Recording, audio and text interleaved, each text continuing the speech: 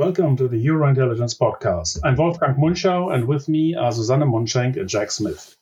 Today, we want to talk about strikes. Strikes in France, strikes in Germany, strikes in the UK. We had another bad day of insurrection in France yesterday. What happened?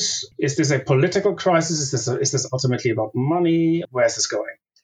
Well, the funny thing is, in France, it wasn't about the salaries. It wasn't about the wages like it is in Germany and other EU countries. So this one started with the pension reform. It was all about when to retire and for how many years you have to work until you are actually eligible for the full pension. So this was until Emmanuel Macron and his government triggered the famous Article 49.3, which actually allows the pension reform to pass without a vote in Parliament.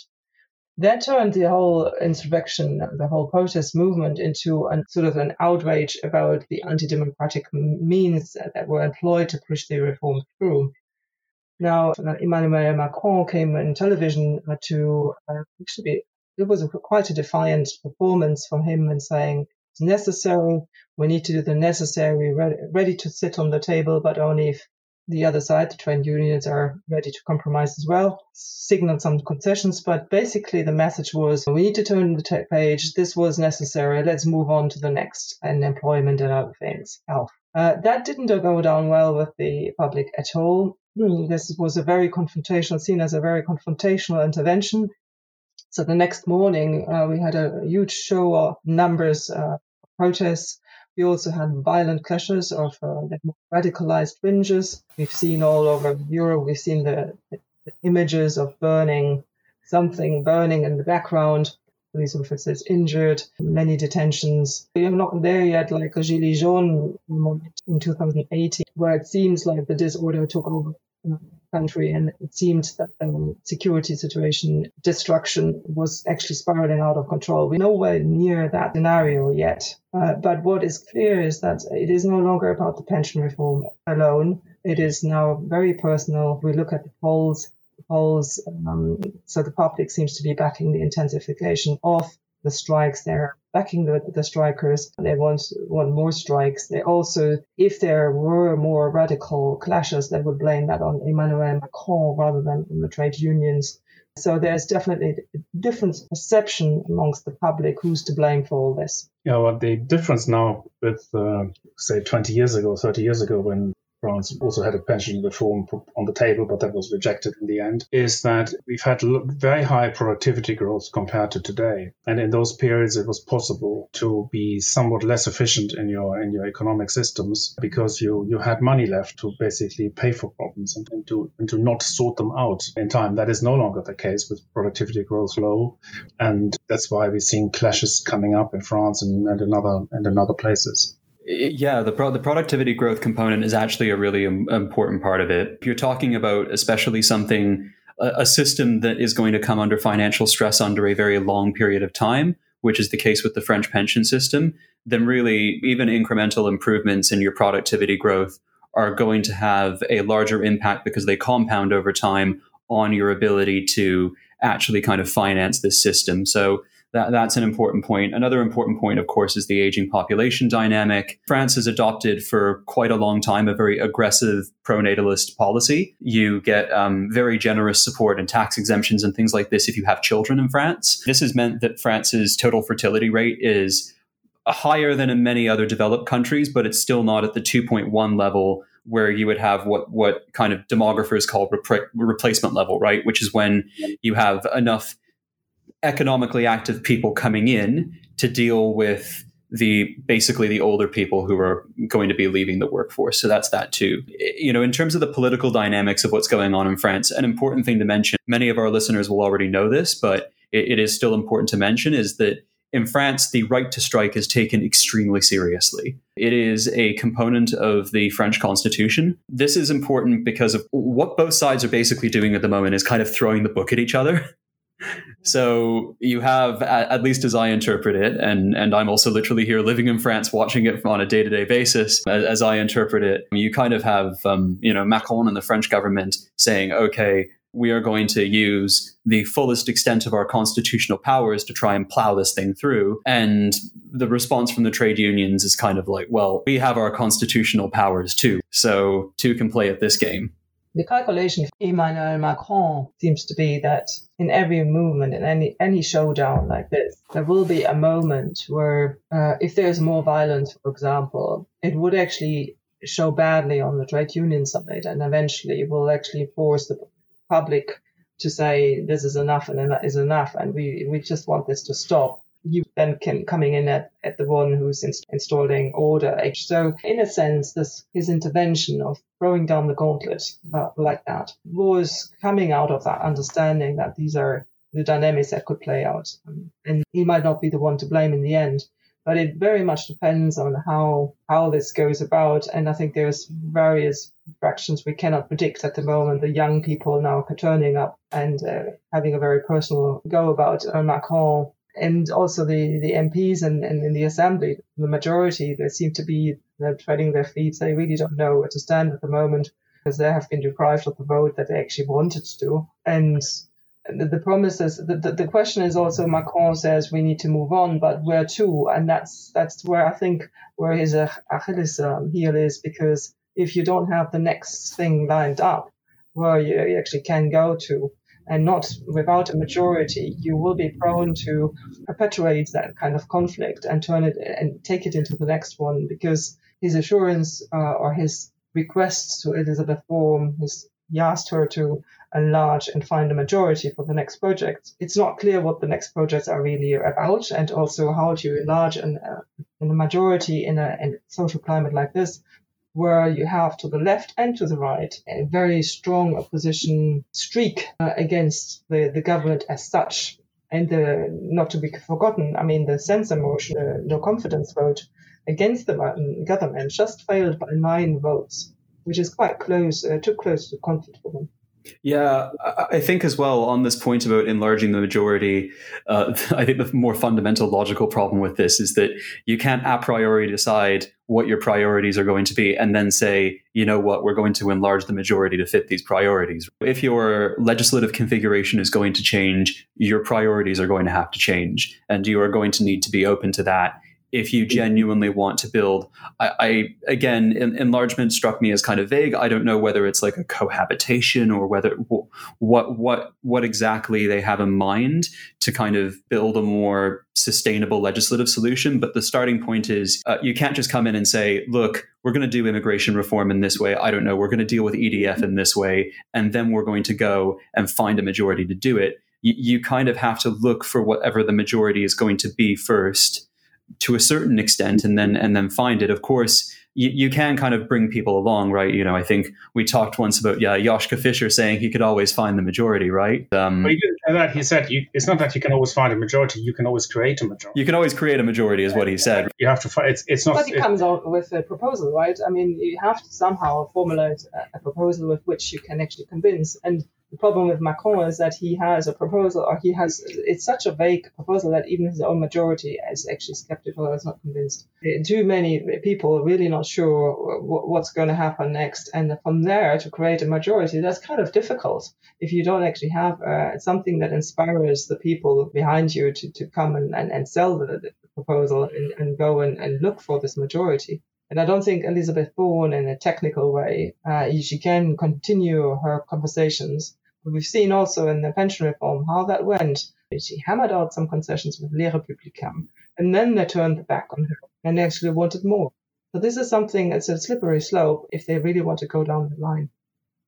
It's interesting to see how problems in some countries, I mean, France is a very different political system than Germany, but we see very similar problems in Germany now coming up. In the political system, where the coalition, even though it has a handsome majority, is now becoming so divided over spending priorities that they get stuck with their policies. For example, there is now opposition from the FDP, which has really not benefited very much electorally from this coalition, going against various green projects. They're going against fiscal expansion. I mean, there was this absurd spiel about Olaf Scholz's extension of the Chancellery, which Christian Lindner single-handedly stopped.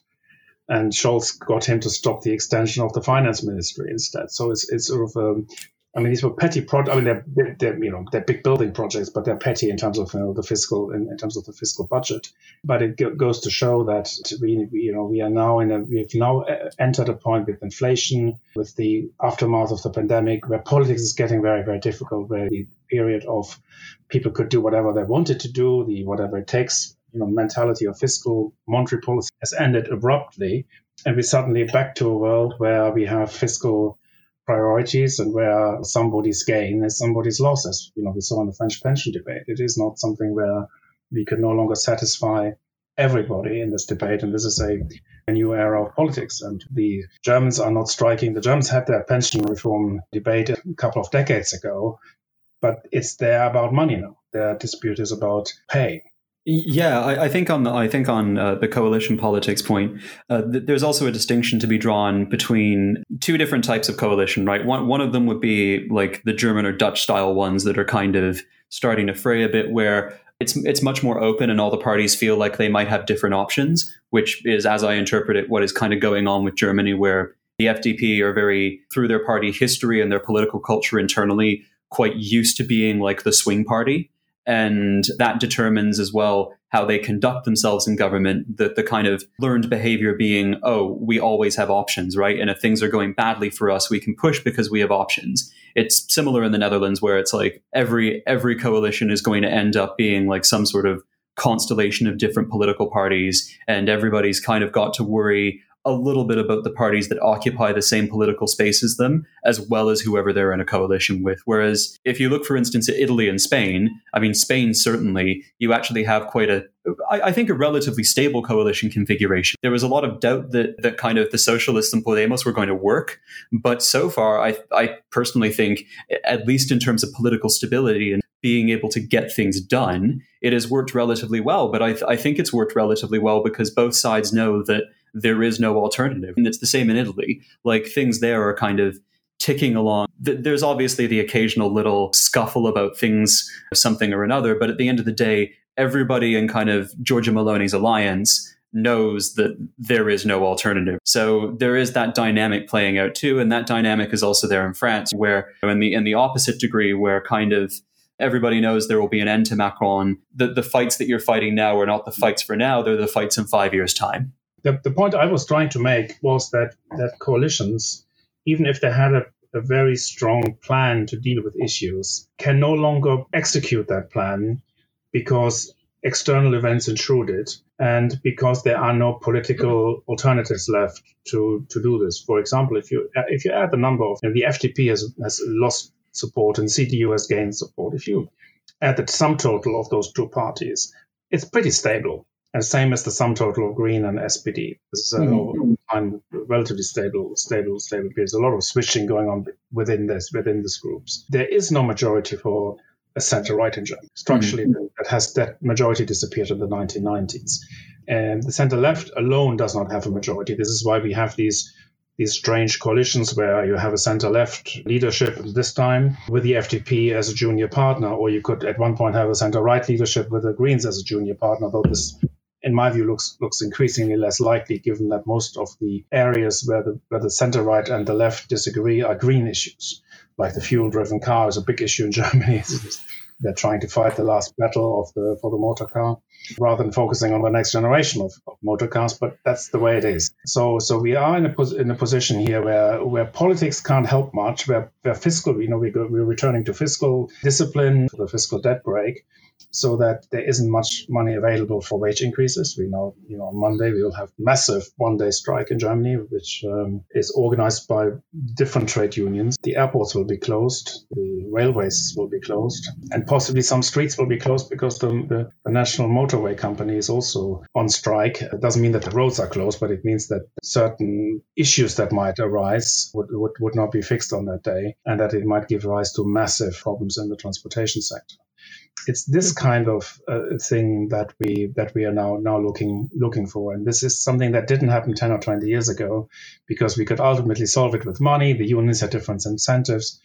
We are entering a period of confrontation, which is quite unusual for Germany. I mean, we have 20 years of wage moderation, So it feels like a sort of a real shift in the way how trade unions see themselves as well, helped by what's happening in the labor markets. They probably have now much more power to do so, but also psychologically, probably also a new definition of what fairness is, which probably is not what the employers are prepared for, right? Well, that's right. I mean, what happened in 2003 to 2005 is the then social democratic government under Gerhard Schröder introduced labor reforms or welfare reforms that really made it very hard for people to make it the transition from going to labor to employment to unemployment. So being unemployed became all of a sudden a very, very costly option, whereas previously it was not nearly as costly as it then became. So the trade unions had a strong incentive to prioritize job security over income, because the income levels were relatively high, or at least they were satisfied by them. But the biggest threat to their members was job insecurity. So they managed to get deals from employers during that period. This was also the periods of global supply chain, so German industry was kind of on a roll in that period. And they secured wage deals from their employers that secured jobs. The quid pro quo was a very long period of wage moderation. And that has now come to an end for a number of reasons. First of all, these reforms have been reversed. This is one of the things this coalition did. I mean, the so-called Hartz IV reforms has been replaced by a generalized citizens' income, which is much less onerous than the previous system.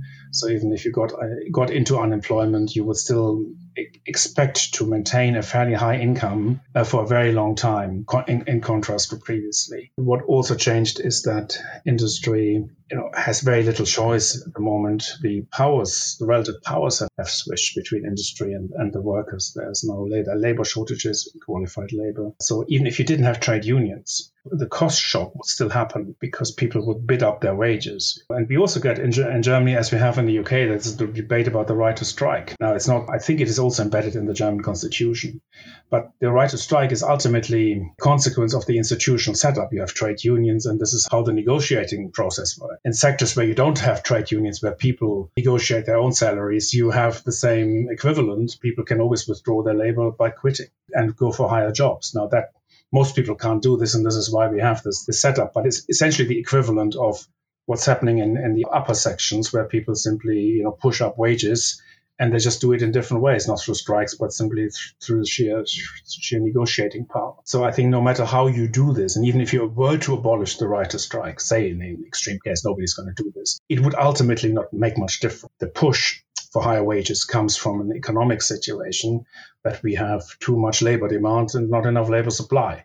One way or the other, that this will come into balance, and the way it balances is through higher wages. Yeah, exactly. And the kind of aging population thing factors into that too. So what you're going to get over the longer term is simply a secular shrinkage in the size of the workforce. That the fact that this is going to happen, in some places this is already happening, like in Italy, for instance, it's indisputable. So, against the backdrop as well of there being some kind of fundamental qualitative shifts in the economy that will change the kind of dynamics of labor supply and demand, you have this effect. And of course, as well, I think importantly too, you have more acute sector-specific shortages because, again, naturally because of, in many cases, of the aging populations too. So one of these sector-specific shortages in many countries is in healthcare, which I think is a good segue to bring us on to what's been going on in the UK. Yeah, in the UK, the NHS doctors leaving the countries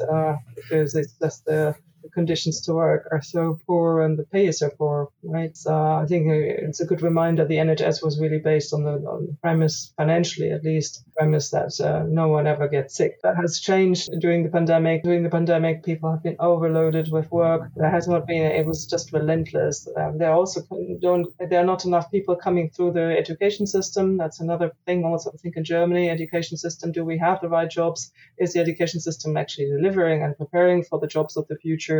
Which is not only, I think, a question of for the health sector, but also for all the transitions into energy sectors. Do we have enough capacities to build traineeships, etc., to build these jobs that are needed to become a bit more autonomous in the manufacturing of our own solar panels or renewable energies? And together with this low-paid jobs here. They also have cost of living crisis. We have nurses or young doctors who can no longer afford to have their normal way of living, so they have to cut their costs. And in cities like London, so in Paris, I mean, all the big cities where you have sort of a constant high level of costs, of fixed costs, that's a big drain on the budget. Yeah, and I think when you talk about drains on costs and the way that this factors in, so this is actually one area of striking that gets talked about much less in the UK media, but one of the most significant and impactful ones will be we are now heading into a series of rolling junior doctor strikes in the UK, right, in the NHS.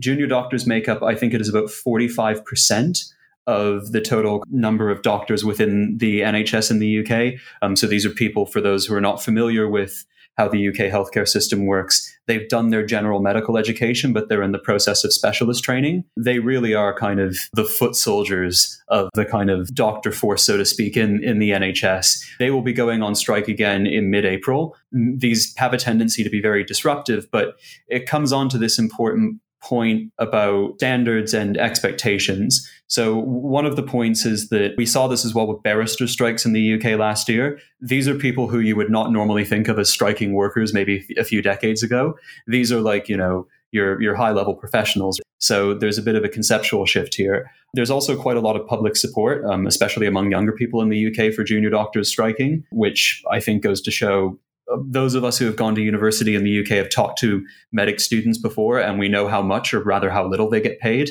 And so there's a fair amount of sympathy there. But I think as well in the UK, and this is again where this comes into it, there's a real cross-cutting political divide opening up between older, often less educated people and younger, often more well-educated people, at least well-educated in terms of their access to higher education. And this is also, I think, in some respects becoming part of the sharp end of this, where you have younger people who have, gone to university. And in the case of medics, they've gotten a degree which would have set them for life normally. And they find themselves in financial insecurity despite of this. And there's a kind of disconnect between what you are being told about your future and how that is actually kind of ending up. I guess this is a phenomenon that we have all over Europe, that we have to adjust our expectations, what we've been told and what we expected. I mean, bringing us back to before the pandemic, no one would have thought that we were going through phases like that. Now, the pandemic, we had the war in Ukraine, we had a cost of living crisis, energy crisis. All these things actually create a reality that we were not prepared for. The question comes back again, how resilient, what does it take for a society to be resilient and to be adaptable? It's like when you manage your resources according to that none of the crises happen. If that's what the employers in Germany prepare for in their wage rounds or the NHS prepares in the UK, then you will be hit by the crisis disproportionately. But if you assume that some crisis will happen eventually and plan for it accordingly, you will be much better set up for the future. Yeah, I think this is the essential point. It is our best case scenario assumptions which we have in fiscal policy, which we have in monetary policy. The EU has always worked on that assumption. The whole Eurozone has been the assumption that there will never be any of the things that have actually happened, that this would never be possible. When you have high periods of inflation, as we just went through, people will want to recoup their lost income. Governments will need to recognize that this is something that will happen. It's not something you can face down. There are compromises that are possible. I think government should probably not automatically raise wages in line with inflation. That is generally not a good idea. But a compromise could be that you would accept a partial offset of the inflation cost, maybe coupled with subsidies on electricity or maybe income tax cuts or other benefits that the state can provide. And the state will need to budget accordingly, but it also means the state cannot do as much as it did before, and there has to be a much more realistic fiscal planning, and I don't see that happening. Yeah. And as well, what the state can also promise or try to deliver are kind of provisions around public services. So to say, look, it's more within our power to deliver things like, better schooling, better transport, stuff like that too.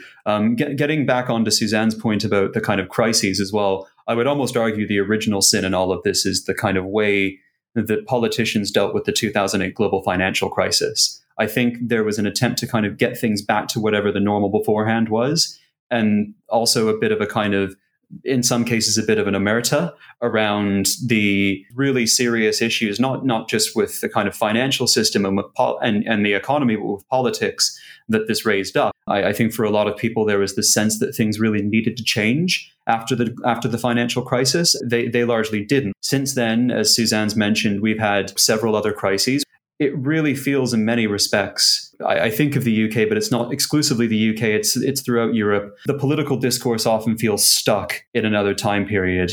It feels like there's a zombie politics that is just stuck somewhere 20 to 25 years ago, and we are not actually taking stock of the things that need to be acknowledged and the changes that need to happen. And this isn't to say that you need to have an answer for everything. It's just to say that you need to be asking the questions in the first place. I completely agree. It's saying is that the unsustainable ends. The question is how it will end, but it will end.